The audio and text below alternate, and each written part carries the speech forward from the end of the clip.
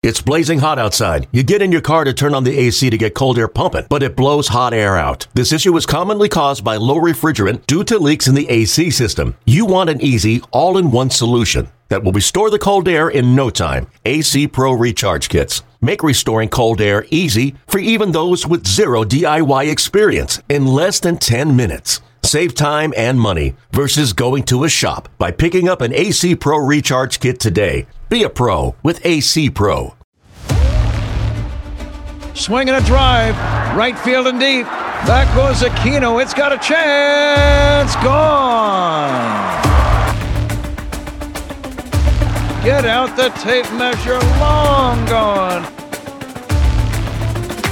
Fly the W! Cubs fans, it's time to fly the W with Dustin Rhodes and Paul Crawley-Jean. You are listening to Season 2, Episode 99, Cubs Prospect Party with Northside Bound. Don't forget to listen, download, review, and most importantly, subscribe to the podcast. Follow us on the socials, Fly the W670 on Twitter, Instagram, also on Facebook, or email us, flythew670@gmail.com. Crawley, happy Christmas. Hope you're enjoying the season. Yeah, it's not a white Christmas. I mean, whenever you have a 55-degree Christmas in Chicago, you'll take it. But hey, you know what? Hopefully, we can. It's been a fun year, I think, and the holidays. We're very thankful for everything. But hopefully now we got some movement happening, and hopefully free agents will start coming off the board here. Yeah, curious to know what Jed and Carter are up to at the moment. But we know, Crawley, the big news since we were last podcasting, we know who's not coming to the Cubs. Yep, Yoshinobu Yamamoto. My heart broke. I had a feeling as this was leaning more away towards LA or New York. But he was the guy I wanted more than anybody, and he got paid, Dustin. 12 years, $325 million contract.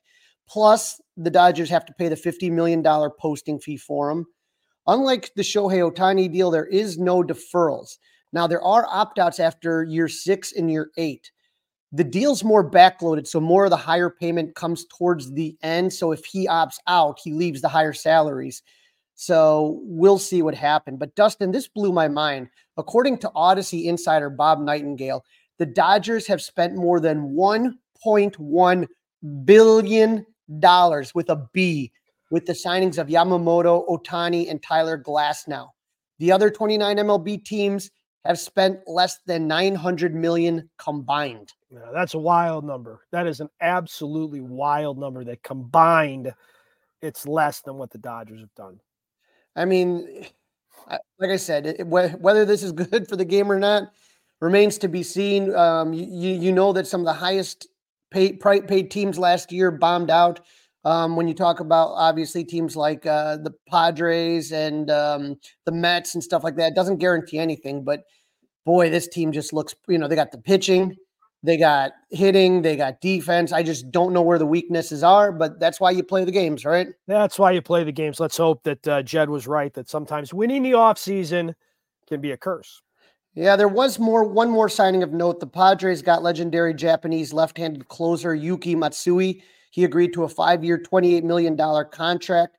It includes an opt-out for the 3rd and 4th year, but the Cubs weren't going to spend that for a closer, I don't think, unless it would maybe – I still don't think they're even going to do Josh Hader. But if we take a look at the tiered board that we had up here, you can see now Yamamoto is now scratched out, so it's, no Ohtani, no Yamamoto. Snell is left on the board. I heard some rumblings. I don't know why the LA Angels would target him, but oh well. Trade target, Cease and Alonso, maybe. Especially with Yamamoto not going to New York, that really hurts them, They were really looking to get that guy, and so we'll see if they want to keep Pete or not. Tier 2 free agents, Jordan Montgomery, Matt Chapman, Cody Bellinger still on the board. Tier 2 trade markets, Corbin Burns and Alex Bregman still out there. Tyler Glasnow is off. Tier 3 free agents, Rhys Hoskins, Jorge Soler, Shota Imanaga. And then the Tier 3 trade targets, we got Shane Bieber and Ha-Seong Kim and Isaac Paredes. But here's the thing, Dustin. All roads lead to Scott Boras. As our friend John Becker from Fangraphs, friend of the pod, he points out that the top 4 remaining free agents are all Scott Boras clients as well as 6 of the top 12 free agents left. So Scott Boras sitting pretty in the cat seat like he normally does. These are what Fangraphs and John Becker have rated as the top 12 left.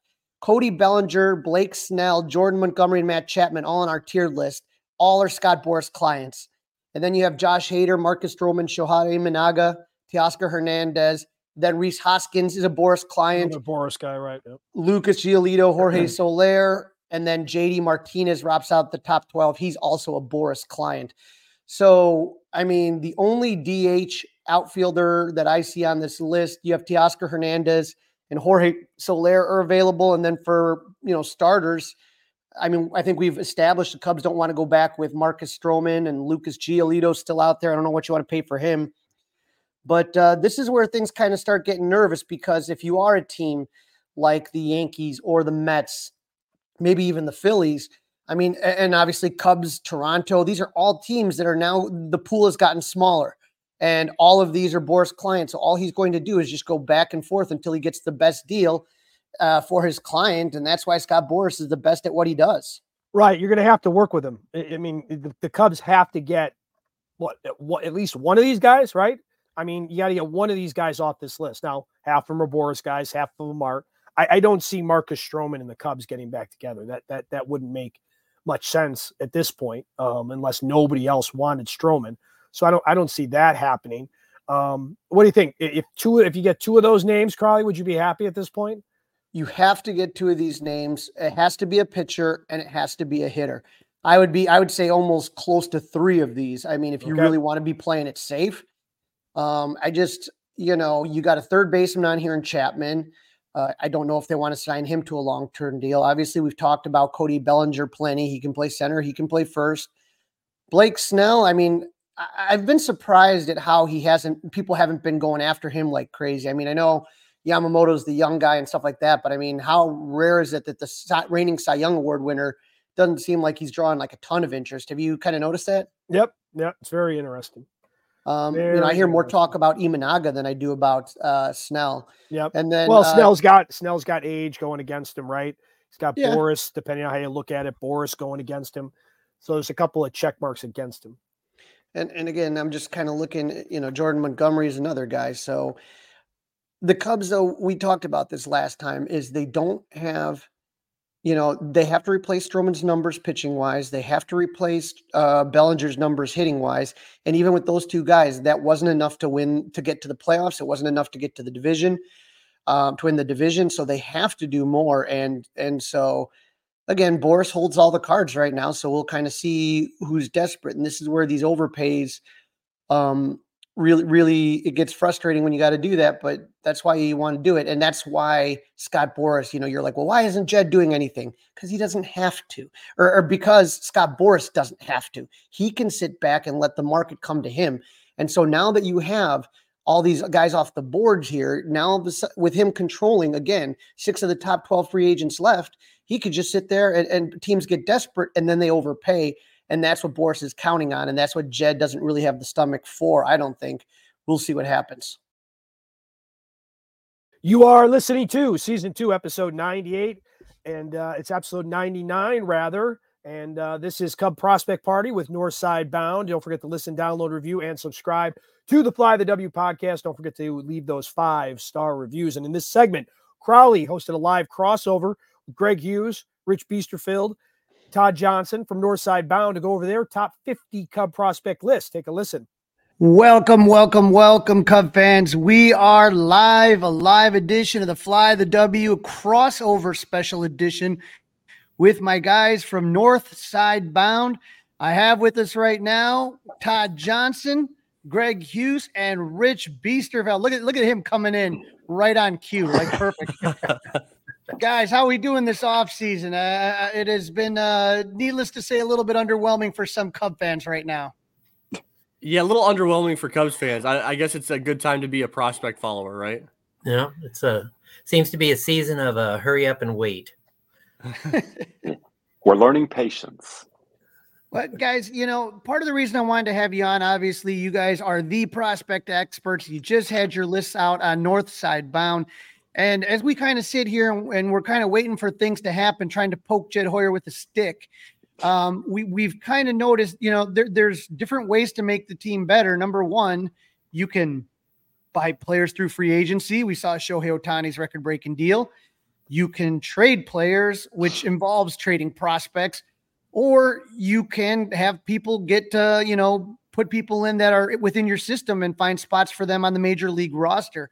So this is a time where you kind of get a little bit, especially I'm sure for you three guys, as guys that have followed all these players' careers closely, it's almost like, oh my gosh, are we going to trade somebody? If a Juan Soto comes out, are you willing to give up 3 or 4 players to get a guy like that? And that gets tough.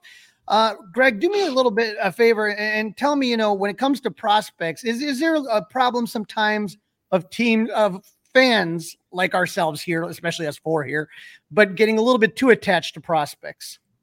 Yeah, I think that you're always going to have one extreme or the other, I feel like, with everything. And I feel like the 2 extremes are that every prospect can be traded and it should be traded and needs to be traded right now.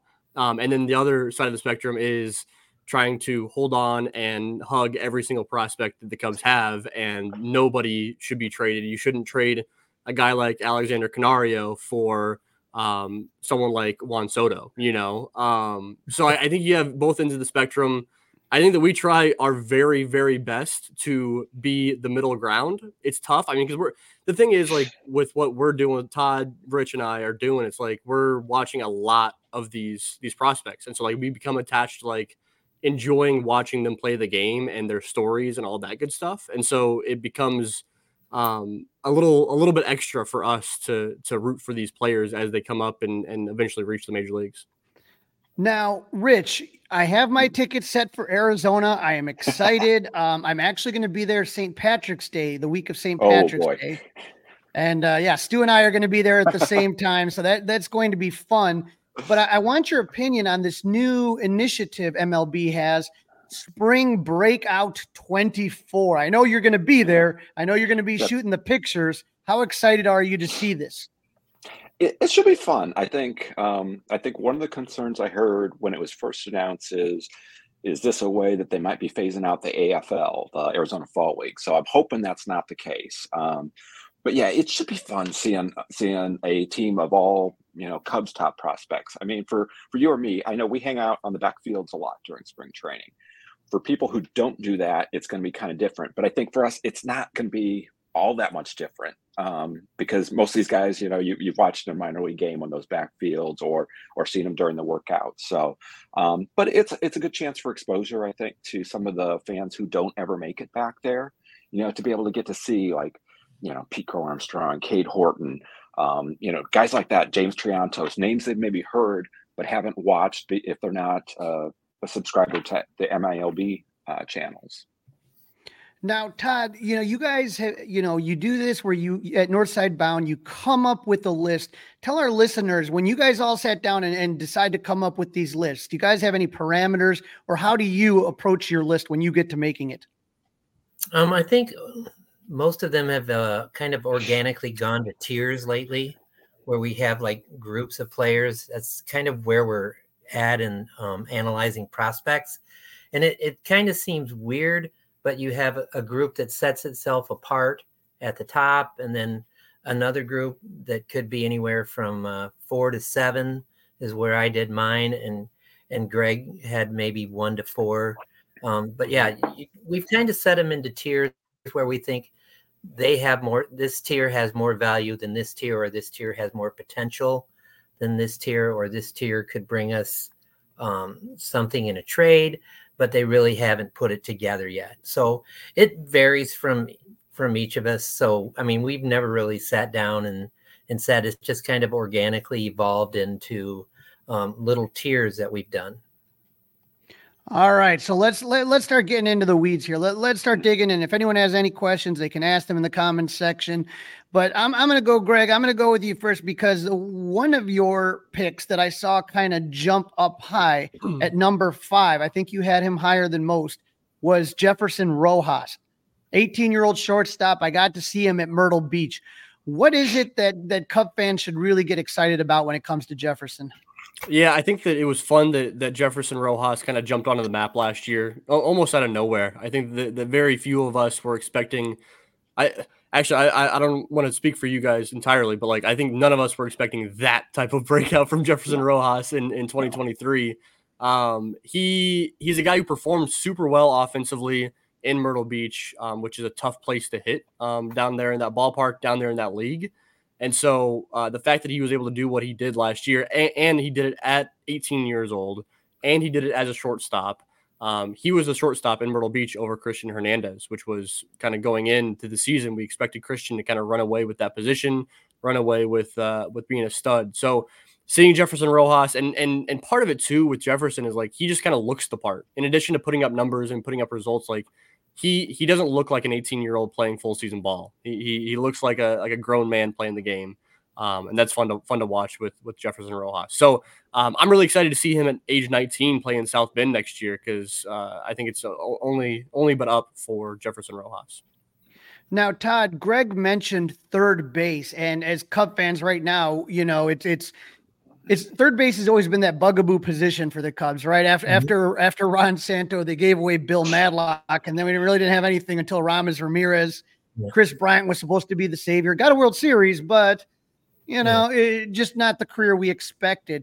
But you had an article recently on Northside Bound talking about third base and how that could be a position of strength for the Cubs. Tell us a little bit about BJ Murray. We saw him in the World Baseball Classic a little bit. We saw him in the Futures game. Where did you have him ranked on your list? And what do you think BJ Murray brings to the team? Well, I had BJ in my top 14. He was at number 14. And I got to see him up close because in the summer I kind of travel with South Bend up to Appleton, Wisconsin, and the Quad Cities and down to Peoria. And I get to spend a lot of time in batting practice watching him and seeing him do his thing every day. He's very patient. He doesn't get too high, doesn't get too low. He has power from both sides of the plate. And he knows the strike zone forwards and backwards. I mean, doesn't matter what side of the plate he's at. He can see the ball really well with his right eye dominant when he's batting left and with his left eye dominant when he's batting right. He has played a little bit of first, but for the most part last year he played a whole lot of third. That should, and like I said, he definitely, like I said, fun to watch, and I like the attitude that he brings to the team. Oh, yeah. Rich, I know that, like I said, you and I are running around backfields and having fun in the summertime. One guy that you've been able to watch evolve, and this is the guy that, really when it comes down to the teardown of the Cubs starting in like 21, when the Yu Darvish trade happened, we were just kind of like looking, okay, what prospects in return from the Padres. And the one that really kind of is still surviving, still standing is Owen Casey. And this spring in the World Baseball Classic, I felt like that was like his coming out party when he was with Team Canada. Really, really put himself on the map there. Owen Casey do you see him? I mean, obviously we know the hit tools there, but just like third base has been a problem for the Cubs, first base has been a problem. With Owen Casey, where do you project him? Do you think that the Cubs may start saying, okay, we might have a little bit of need here, and maybe Owen Casey fits that spot? Yeah. It wouldn't shock me to see that, but I know because I've actually talked to Owen. He has never played first base because I know a lot of fans will throw that out. Oh, we need to put him at first base. Owen's a good athlete. I think the thing that maybe has flown under the radar is how much he improved in right field this past year. Oh, yeah. I think he got a lot more work, and his routes were getting better. He's got a cannon for an arm. So I think, could he play first base? Sure. I think he's still a darn good right fielder. And as you mentioned, that bat's going to play. He's one of those guys. He's been fun because he started after he was acquired from the Padres in the trade. He played that next year, pretty much all summer. I think he got called up like in maybe mid-August up to Myrtle Beach, but I got to watch him play in the ACL. And kind of like you guys were mentioning about BJ Murray, his knowledge of the strike zone is so good. It is so impressive. And I think that's another one that has kind of flown under the radar. So he'll take a lot of balls. He'll take his walks. ACL, the umpires are learning too.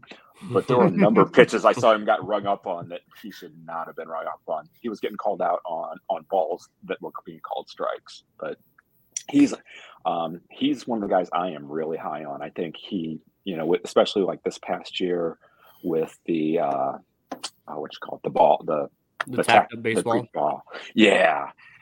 His strikeout numbers weren't real good in the first half, but they still weren't as bad as they might have been, I think, because the ball was doing some really weird things. And once they got rid of that, his numbers just really skyrocketed.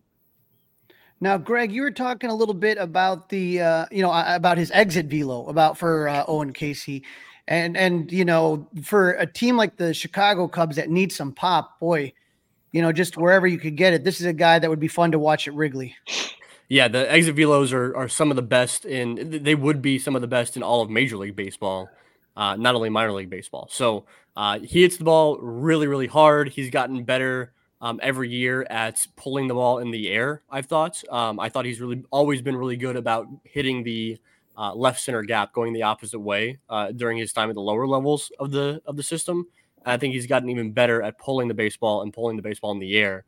And I mean, when you're doing that and hitting the ball consistently in the above 110 miles an hour, like that'll play, so that exit velo, and that's the best predictor of a guy ultimately having power, home run power at the major league level. And Owen Casey does it better than anybody in this organization, does it better than almost anybody in all of professional baseball. So that's fun. Now, Todd, one guy that you have high on your list is a guy that you probably saw. You said you were traveling a lot around with South Bend. Mm-hmm. Kevin Alcantara. When I look at Kevin Alcantara, El Jaguar, I mean, when you take a look at a guy, like when you look at him, you just say ball player. There's no doubt that he is some freak athlete. What was it that you enjoyed watching with Kevin Alcantara this year? Well, one, he has a great personality.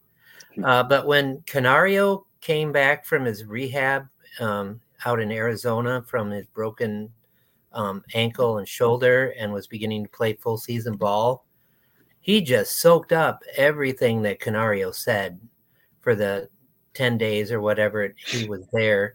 And he began taking off after that. But I really enjoy watching him play defense. I mean, he played mostly center field last year, and he can just go get a baseball. I mean, there is no doubt that at 6'6", it doesn't take him long. I mean, I saw PCA get to some balls the summer before that he had no business getting to and cutting off triples and doubles. And Alcantara has that same kind of talent as far as getting to balls deep in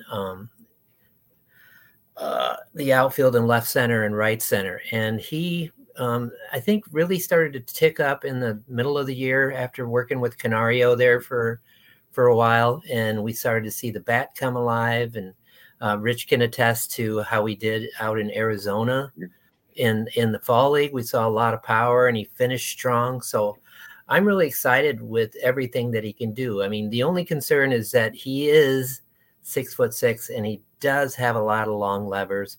But he seems to have a pretty good knowledge of the strike zone, and he developed a lot more patience as the year went on.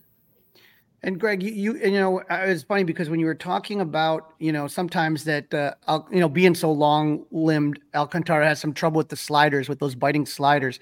I always said the best comp to me when I look at Alcantara always is Alfonso Soriano. Like, he just reminds me in so many ways of just like an athlete, that wiry build, just everything going on. I don't know. It's a question of whether he can put it all together in the major leagues.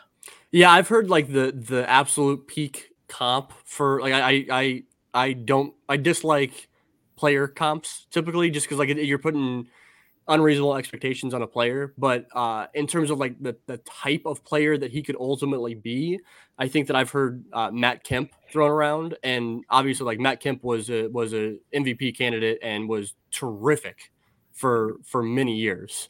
And so like if Kevin Alcantara could put together a career like Matt Kemp, then like that's the dream, you know. So I don't want to put those expectations, but in terms of like that ability to play center field, to be a big bodied guy, show off some power, have some speed. Matt Kemp was out there stealing 40 bases in a season at one point in his career. And Kevin Alcantara is not doing that. He can cover ground in the outfield. He's not going to go out there and steal you 40 bases though. But yeah, it's a profile you can like absolutely dream on. He's still got some things to work out in terms of like chasing the slider. And like Todd mentioned, the fastballs in are always going to be a concern, like they were with Chris Bryant for his time with the Cubs, right? It's like when you got to do that 6'6", fastballs in on the hands are tough. Now, Alcantara obviously does have very quick hands. That's where the power comes from. But it's just a different animal when you're getting 98 in on you as opposed to 94 in on you, you know? Yeah, absolutely. And, you know, one of the things that I think it was both Todd and Rich, both of you guys had Matt Shaw, I believe, at number 3. Mm-hmm. And it was unbelievable, Rich, how quick. I mean, you saw when he first showed up to the complex, and then before long, I know he's a college player, but you know, going all the way up to Double-A and playing in the championship. I mean, that's just unreal. Yeah.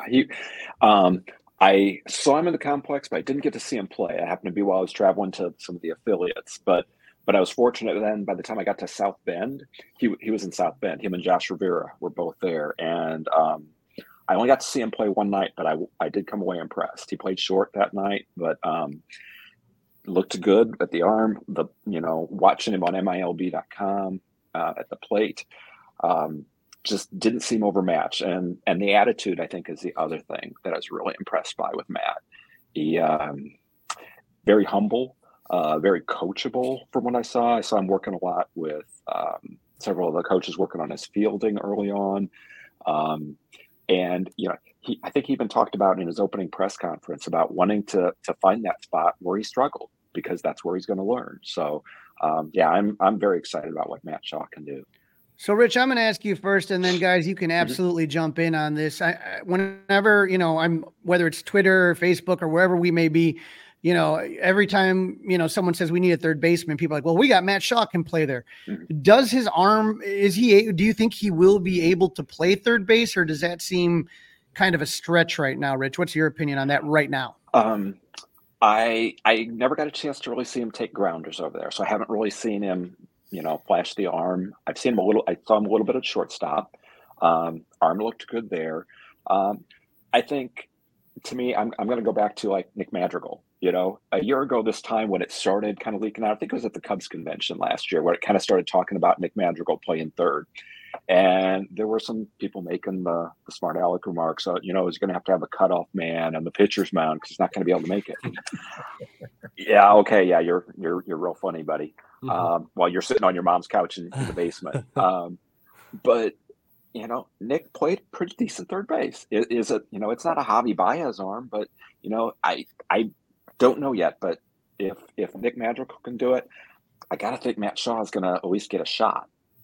You know, working with the coaches, wouldn't surprise me to see him out there early this spring. A lot of guys will probably be showing up at the complex in January, because that's usually right after the first of the year. You start seeing some guys start to trickle in, and that's when I started seeing Nick, and he was working at third base every day. Mm-hmm. Yeah, I think my take on the Matt Shaw third base situation is like, he's a good athlete. You know, like we know he's a good athlete. So he's been a shortstop in college. It's like, all right, like so yeah, maybe he can play some third base.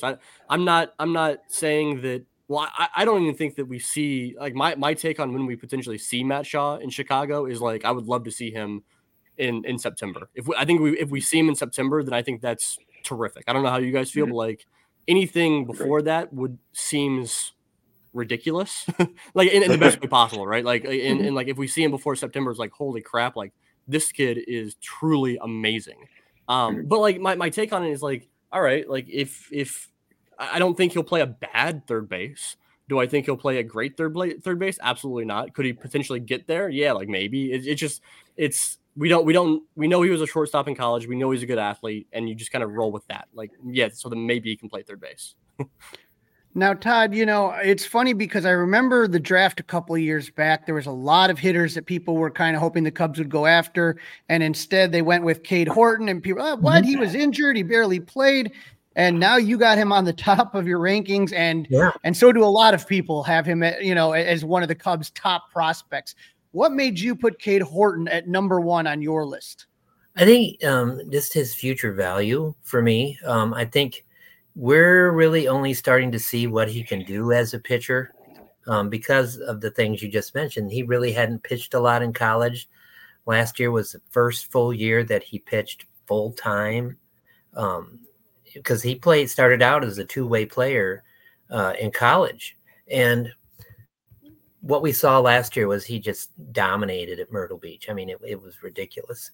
And then he came to South Bend and he pitched really well, had some struggles, a couple of games, but he was in Tennessee the last third of the year, and he really put some starts together where he was just flat out dominant. And then he picked it up in the playoffs, and we really haven't seen a pitching prospect like him since number 22 back in 2003. So, I mean, his future value as a guy at the top of the rotation, I think for me, got him a little bit higher than Pete, but not much. Pete is a great player, and Pete's going to be an everyday center fielder for somebody, hopefully the Cubs. But Pete has his limitations, and I don't think we know what Cade Horton's ceiling is going to be just yet. I mean, he's got 3 great pitches. I don't know if there's a 4th one in his repertoire or a tweak on one he already has, but I think we're just going to start to see what he can really do as a pitcher, because to be honest, the Cubs were still limiting his innings through May and June last year before they let him go in July and August and September. So he really hasn't pitched more than 80, 85 throws in a game yet. I mean, maybe 90 a couple of times, but we're just starting to see what he can do. And I think that is, to me, is what is most exciting about him as the Cubs' top prospect. And you talked about limits to PCA's game. What do you think those limits are? I think his aggressive nature at the plate is what makes him, and you don't want to tamper that really. I think you don't want to keep Pete down, but he's not going to be a guy who's going to hit 320, 330. He's going to go in the 280s, maybe 260 to 280.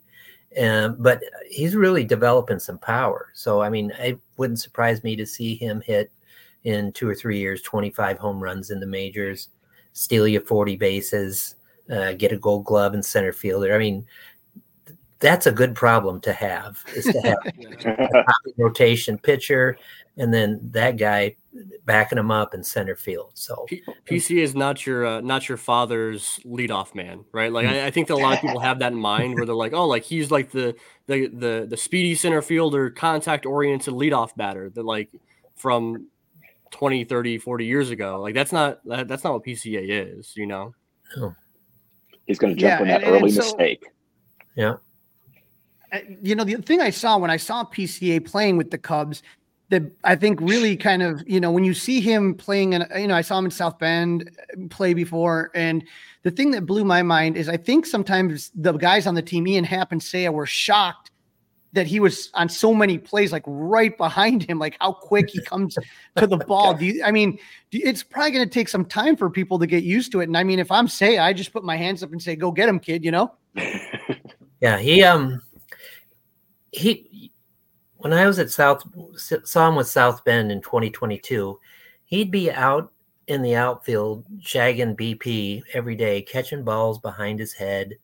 I mean, it's like he would try it every time and make it look like it was nothing. And so for him to go up to the majors and flash that defensive thing is unreal, because I don't think I've ever seen anybody be able to judge the arc of a ball and its trajectory better than him. And there's just nobody. Now, Rich, on your list at 6 and 7, you have Jordan Wicks at 6 and Ben Brown at 7. Wicks got a little cup of coffee at the end of the year. It looked like he did well. And Ben Brown was probably the guy that was going to get that spot if he didn't get injured. What do you see with those two guys as far as which one would you anticipate maybe, having a start first between the two of those guys? I think right now, if I had to guess, I'd probably go Jordan, just because he's got a little bit more of the experience up there. I think one of the things I love about Jordan is the word bulldog is what automatically comes to mind with him. His first start was such a great example where, he gave up a couple runs, and then Tommy Hotovy came out, talked to him, boom, he shut it down from there. And that's just, it's fun. He's a fun guy to talk to because, off the field, great guy. When he's on that mound, he kind of reminds me a little of the John Lester kind of thing where you're not going to beat him. He's just so focused and he's going to get there. I think Ben is probably a little bit more laid back with his, but he's got tremendous talent. As you said, I think he probably was on track to get called up if he didn't have some injury issues, and then that kind of set him back in. I think it was in August, July or August, that time frame. But again, I think that's a great problem to have with those two guys. Plus, I think he's not considered really a prospect anymore. But with Javier Assad, it's great kind of seeing now more and more pitchers that are going to be able to come up and make an impact on the staff. Now, Greg, when we talk about we don't want to trade any guys, I mean, you have two corner outfielders that potentially, they're there for the next couple of years. And to me, it seems like a lot of these guys are going to be knocking on the door. You're going to have to worry about Rule 5, coming real soon. And so when you think about this, you got Alexander Canario. We talked about Kevin Alcantara, Owen Casey, all of these guys. I mean, it's kind of like it's a good problem to have. But as far as outfielders, I mean, Canario, I was just so impressed. But I think we were frustrated that he didn't get a chance to really show what he had. Very similar to Nelson Velasquez. You know what I mean? It's like, for some reason, they decided to put Patrick Wisdom in right field and Miles Mastroboni in right field. And we're like, well, what about that Nelson Velasquez kids? He's ripping up AAA. What I guess, do you see Canario potentially getting more starts? And do you see Craig Counsell being a manager that would maybe roll the dice a little bit more with young guys more than David Ross? Yeah, I think that I trust Counsell to find a way to ease those guys into the lineup a little bit better. Honestly, like specifically about Canario, like I'd love to see the Cubs. I mean, assuming they don't go out and get Bellinger or get somebody to permanently to fill that center field role. I'd love for Canario and Mike Tauchman to kind of do a platoon type of deal in center field to start off the year. I think that Canario is not a center fielder long term, but can he go out there and platoon with Tauchman right now in center field? Yeah, I think you could do that. Overall, I think that it is so tough for managers, for guys in the front office, and for players to figure out how to jump from AAA to the major leagues, get the right amount of playing time, plus continue to develop, plus continue to get wins at the major league level. Like that balance, like that is not something, like I am not envious of anybody who makes those decisions. I'm not envious of the players that have to deal with that situation. Like that's just so tough. I'll push back a little bit on anybody that's like, we need to start trading guys now for sure. Like if we're trading Alcantara or Owen Casey or whoever for major league talent, because like that's what makes a major league team better right now. Like, yeah, I'm all for that, but I don't think they should trade them just because, there's too many of them right now. Like I don't really care that Ian Happ and Seiya Suzuki and there's PCA and Canario and Owen Casey and Kevin Alcantara. I don't care about that right now. Like it's you deal with that once it becomes an actual issue. And right now that's not an actual issue. You know what I mean? So like, yeah, do I expect all 7 guys to be in the lineup on a daily basis? You can't possibly have that. But again, that's not an issue right this very second. And Rich, I'm looking at Matt and Hannah Triolo. They're agreeing with you. I think John Lackey kind of personality, I think, is what they meant on that one as far as the Bulldog is concerned. But Todd, I got to ask you, the name that everybody was talking about this time last year was Matt Mervis. and he's kind of all of a sudden not really being talked about a lot. What are the concerns with Matt Mervis, and do you see him getting another crack at first base spring training? I think he's going to play quite a bit in spring training, and that's going to determine a little bit. But what's really going to help him is some fresh eyes from Council. I think it's great that we brought in somebody that's not been in the organization to look at some of these prospects and go, that guy right there, that's the one I want. I want that guy. I want to try Canario out in center, or I want to try Matt Mervis at DH. So he's going to bring some fresh eyes to look at the talent and evaluate it. But I think Mervis did do well when he went back down. We've got a post coming out, I think it's next week, on first baseman, and he's still the top guy in the system, although Hayden McGeary's kind of closing the gap there. But he's went back to Iowa, held his head up, worked hard, hit really well. And, in just a limited amount of time, he still had almost 80 RBIs in just a little over 300 at-bats at Iowa. So the potential is still there. He's 20, I think he's 25 now. So he's still kind of young. But I think if somebody gives him the opportunity, and like some guys, it's hard to overcome a bad start. And that becomes kind of the narrative, and it's hard to get rid of that. So hopefully if he gets another chance, he can get off the schneid early and get to it. Now, Rich, one of our favorite guys that came up here to Club 400 for the Christmas party last year, again, it's so crazy when you think about it. Braylon Marquez is now with Houston. So that's gone. And Brendan Davis was one of the top guys, and injuries have absolutely kind of stumbled with the start of his career. But then you take a look at Miguel Amaya and saw what he got to do this year with the Cubs. And, I know Greg was talking about 6 outfielders we were talking about, but nobody mentioned Brennan. It's obviously, you have the Amaya story of him being successful and overcoming injuries to get to the majors. And we have the Braylon Marquez where it didn't work out. Go try it somewhere else, kid. How important is this year going to be for Brennan Davis? I think this is huge. I think it's kind of a make or break year for Brennan. But I think the thing is, Brennan's another one. Great work ethic. It's easy to forget that what was it, 2 years ago, he was the Futures Game MVP, and he's still fairly young because he was a high school draft pick, and I'm hoping for him.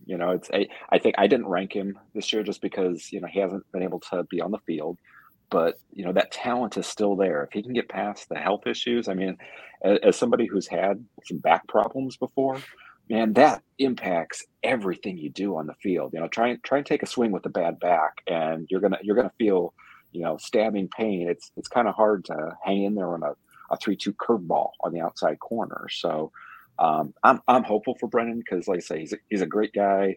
And you met him at Club 400, so I'm sure you can attest to that as well. So I'm really hoping for him.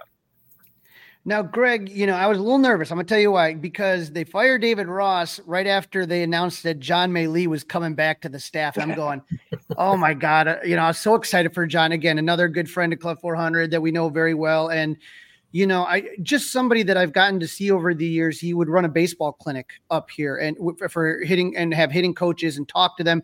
And I was just a fly on the wall to those conversations. But just the way that John teaches, not just players, but other coaches that are maybe, younger in the ranks. I'm so excited that John is going to be with the big league club this year. And the fact that he got to work with a lot of these guys in AAA, it's going to give them a familiar face, a friendly face, somebody they worked with. How big of a difference do you think that's going to be for some of these guys like Alexander Canario, like PCA? Yeah, I think it might ease that transition a little bit into the major league level, which is awesome. And I know that he made a huge impact working with the AAA Iowa hitters last year. Those guys seemed to love working with him. The offense was tremendous last year for Iowa. I mean, like if you recall, like the first, 2 months of the year, the offense was like something I've never seen before. Like they were consistently putting up double-digit runs down there in Iowa. And so he did wonders with that team in AAA. I don't doubt for a second that he'll have a big impact on the players that are currently in Chicago and the guys that are going to be jumping up there, whether it's PCA or Canario or Matt Mervis or anybody. I think that he'll have a big impact on anybody up there. Now, Matt and Hannah Triello have another question for you here. Does a dark horse like Luis Vasquez surprise the front office in spring training? What do you guys want to take that one? I'll kick it to Todd for that one. He had the highest rank, right? You had Vasquez at 11. Yeah, he's defensively, he's ready. My only thought is, are they going to try him at third? Because that's really the only place they could play him, considering you have 2 Gold Glovers in the middle of the diamond. He's been a fun watch. I mean, as early as Arizona and Eugene, the great Eugene Emeralds, he's always flashed a glove, and he just dominates out there. I mean, he is on the prowl for every baseball that he can get to, and it's so effortless to watch him play defense. Out of all the prospects in the Cub system, he could easily transition to third, but is his bat going to play? And can the Cubs afford to develop his bat at the major league level just to have his premium defense? And that's really what they need to figure out in the next 4 months. I'm sorry. I was gonna say about Vasquez. I mentioned I went on live on Northside Bound on Sunday night or Monday night, and with Vasquez, if you're playing him at third base because of that defense is so good, that's fine. But like third base is often one of those positions where you're getting a lot of offensive value. It's third base, it's first base, it's the corner infield, the corner outfield, and so like if you're not getting and you won't, like if you're playing Vasquez at third base this year, he's not going to provide plus offensive value for you at third base. And so if you're losing that at third base, you have to pick it up at a position where you don't typically get that really good offensive production. So if you're not getting it at third base, then Nico has to absolutely go off, or you have to get a center fielder that is a 125 WRC plus type guy. You know what I mean? So you have to trade off that offensive value somewhere else if you have Luis Vasquez and his great glove, his great defensive glove at third base, but you're just not getting offensive value there. All right, we got another question here. This is from S.E. Brockhouse. Do you guys still think Alzolay gets another opportunity as closer, or do Cubs grab someone with some years as closer, maybe like a Josh Hader? But, thinking about prospects, is there anyone in the system that you say this guy's got a closer mentality, Rich, when you kind of look at some of these guys? Someone who kind of comes to mind, but he had some injuries last year, but I'm a big Zach Lee guy. He played down in Tennessee, but he got a late start. Like I say, I can't remember if it was shoulder. I believe it was shoulder, but I'm not positive on that. But he's kind of one of those guys who he has a short memory and comes in and just deals. And another one but he's further away, and he's probably much more of a question mark because of the injuries. But man, Ben Leeper, I love that guy. Had to have his third Tommy John, but before that, yeah. But he's a guy I would not bet against. I think he's about a month ahead of schedule. I talked to him a few weeks ago, and based on his stuff, so I mean, he's got a long road. Would be probably late this year, if at all. But man, he's got the mentality for it. Now, a question I have, and I saw this kid in Myrtle Beach when I went there, and all of a sudden it's just boom, boom, pop, pop, pop of the mitt was Michael Arias. And I was like, who is this kid? And to me, I don't know if he's going to be able, to be a starter. You never know. But boy, I just said to myself, that looks like it's got closer all over it. Todd, you're kind of nodding your head a little bit. What do you think about Michael Arias? Well, I'd only seen him on video, like when you saw him at Myrtle Beach. And I was he debuted in South Bend and Beloit. And I was in the dugout the first couple innings taking pictures. And everybody was on the front rail just watching him because it's just vicious. I mean, if you sit behind the plate and watch his pitches move and the swings he gets for the first couple innings, it's great. I mean, the big concern with him is he's not very big. He's maybe 165, 70 pounds, soaking wet. So if he can add 10, 15 pounds of muscle, get up to 180, 185, I don't know if that's going to be enough to be a starter, but I think in terms of pure stuff, he's right there at the top of the system. And I kind of think long term, or now that he's on the 40-man, maybe let's put him in the pen, get him through the system, get him to Chicago, let's bring him out of the pen. And if we need to develop him as a starter down the road, we can do that. But that arm, I tell you what, that slider is just freaking nasty. Just like nasty. I said, there's something about the pop of the mitten. I was right behind home plate, and I was just like, oh, I wasn't expecting that at all. And the other guy that was receiving him that impressed me was Moises Ballesteros. Just for his age, he just seemed to just command everything. Like you just knew he just looked like the captain on the field out there. It was so impressive. We have a question here, Greg, if you want to tackle this one from Tom Cooper about how far away would you say Owen Casey is from making the bigs? I always say that once a 40-man rostered guy or a top prospect, which Owen's a top prospect, makes their way to Tennessee, then they're just a call away at that point. That's what I always like to say. And obviously he spent his entire last year in Tennessee. Owen will spend he'll start off the year surely in Iowa to start off 2024. And so he's a hot stretch away.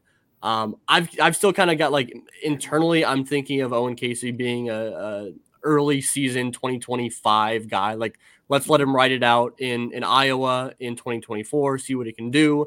And start off the 2025 campaign as your starting right fielder or your starting DH or whatever you want, wherever you want to put him. But have him in Chicago at that point. But like I said, with the caveat that like when you're in AAA and a top prospect, like you really are just a hot stretch away. Now, here's one that I want to kind of ask each of you, and I'm going to take these guys off the table. I'm going to take PCA, I'm going to take Owen Casey, and I'm going to take Cade Horton off the table. I know nobody's untradeable for the right deal, but if there was one guy you said, I just really do not want to see the Cubs part with this person, Todd, who do you got for that one?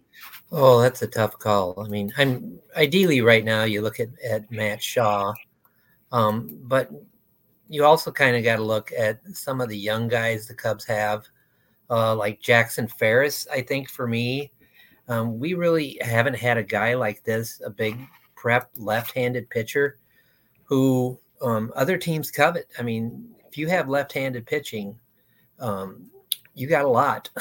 I know it sounds strange and simple, but it really is. I mean, he and Drew Gray are going to be something else at high A this year, but they're just beginning to develop. They're just beginning to have the chains taken off of them as far as pitch counts and innings limits. But either one of those two guys, I think I would have a really hard time parting with those two prep pitchers right there. Greg, what do you think? Yeah, I think the easy answer would just be like go down my prospect list after PCA and Cade. So it'd be Alcantara or Owen Casey or Rojas or Shaw, whatever it might be. But I think that I'll kind of piggyback off what Todd had to say. And I think when you're looking at a guy like Jefferson Rojas and Jackson Ferris, those are guys that I think that because they're so young, like you don't know exactly what you have in them yet. And so I think if you're trading them, like with Matt Shaw, even though he was just drafted last year, I think you have a better idea of what Matt Shaw is long-term. The same could be said about Owen Casey and Kevin Alcantara, just because they've been around a little bit longer. Like they know, like, you know, the deal with them better. With Jefferson Rojas and Jackson Ferris, it's like, what could these guys be, you know? And it feels like a team that you're trading with would not value them as much as the Cubs value them. Mm-hmm. You know what I mean? And that's the whole point of making trades, is that you want another team to value your player more than you do, because they'll give you more in return. You know, that's how it works. And with Rojas and Ferris, I don't see how that could possibly be the case, considering how young they are and how little teams have probably scouted them as pros. Rich, you've had the unfair advantage of being able to think about this. What does your sage wisdom say? So I think I'm gonna throw out one of the names that Todd threw out. I'm a big Drew Gray fan. I got to see Drew make his first start in the ACL a couple of years ago. and I walked away super impressed, thinking he was a college draftee, and then I found out later he was a high school draftee. So that told me something. So of course, then he had to have Tommy John, so he missed most of the 2022 season, and then came back last year. But I don't know, just again a big lefty who I think he's one of my guys that I think really might take a huge step forward at 24 as the ropes come off and he's able to go deeper into games, throw more pitches. I'm very optimistic about Drew Gray. Now I got to tell you something. In the offseason, when I saw Craig Breslow go to Boston, and I yelled no, and then the next thing I see is Dan Kantrovitz maybe to the Mets, and I'm like literally freaking out. I mean, look, we all want Dan to be successful and do whatever his heart wants, man. But I got to tell you, I'm kind of really happy that he's still in the organization. To lose a guy of Dan's intellect and everything that Dan does. I mean, I feel like, I don't know about you guys, but I feel like the core minor league system may not have as much top tier talent as it did in 2013, 2014, 2015, but what they might not have in top tier, boy, do they really have in depth. I mean, and seeing that group that's been going up together, winning championships, South Bend and now Tennessee, and God only knows what AAA is going to look like. I mean, You want to talk about Des Moines and the city buzzing? It's going to be out of control. Greg, how many trips do you plan to Iowa, man? I'm going to have to plan some trips to Iowa for sure, where the city's definitely buzzing. Todd, any thoughts on Dan Kantrovitz and still being, one of the guys that's going to be helping the Cubs with this next draft? Oh yeah, I don't think he's going anywhere this year. I still think he's still finding his way in terms of trying to figure out just exactly how much depth to have at certain positions, because right now there's kind of a dearth of left-handed pitching beyond Drew Gray and Ferris and Wicks and the relievers. But the Cubs have also shown that they can go out and find some minor league guys to fill those holes. But I think he's really shown that he is a true believer in the best guy available on days 1 and 2 in rounds 1 through 10. And he can go get a Zaire Hope in the 11th round. I think he's in my top 20. And I think everybody else got him on the list, and he's going to be at Myrtle Beach this year. Maybe you can get to see him when you go there. And I might have to make another trip back. Yeah, but to get him this year, I think was a steal. To get Will Sanders in the 5th round, I mean, he's going to be like a workhorse as a college pitcher. And so, he made a lot of good picks this last year, and I'm pretty sure he's going to have some nice picks to make, because they're going to have 4 picks in the top 80 this summer. I can't tell you how confident I am in the Cubs, whether it's Dan Kantrovitz on draft day or the rest of the development staff throughout their time as pros in drafting and developing college arms. Like right now, I feel really confident in their ability to do that.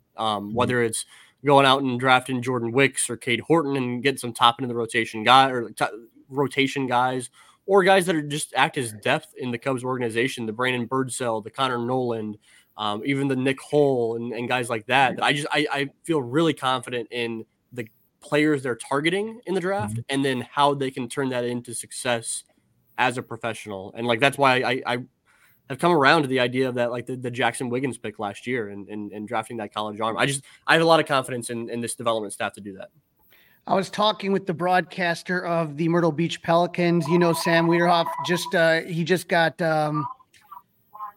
he was renewed. His contract was renewed, and he told me, I was telling him I was talking to you guys, and he said, "Hey, mention Zaire Hope for me." So I'm glad you did that, Todd.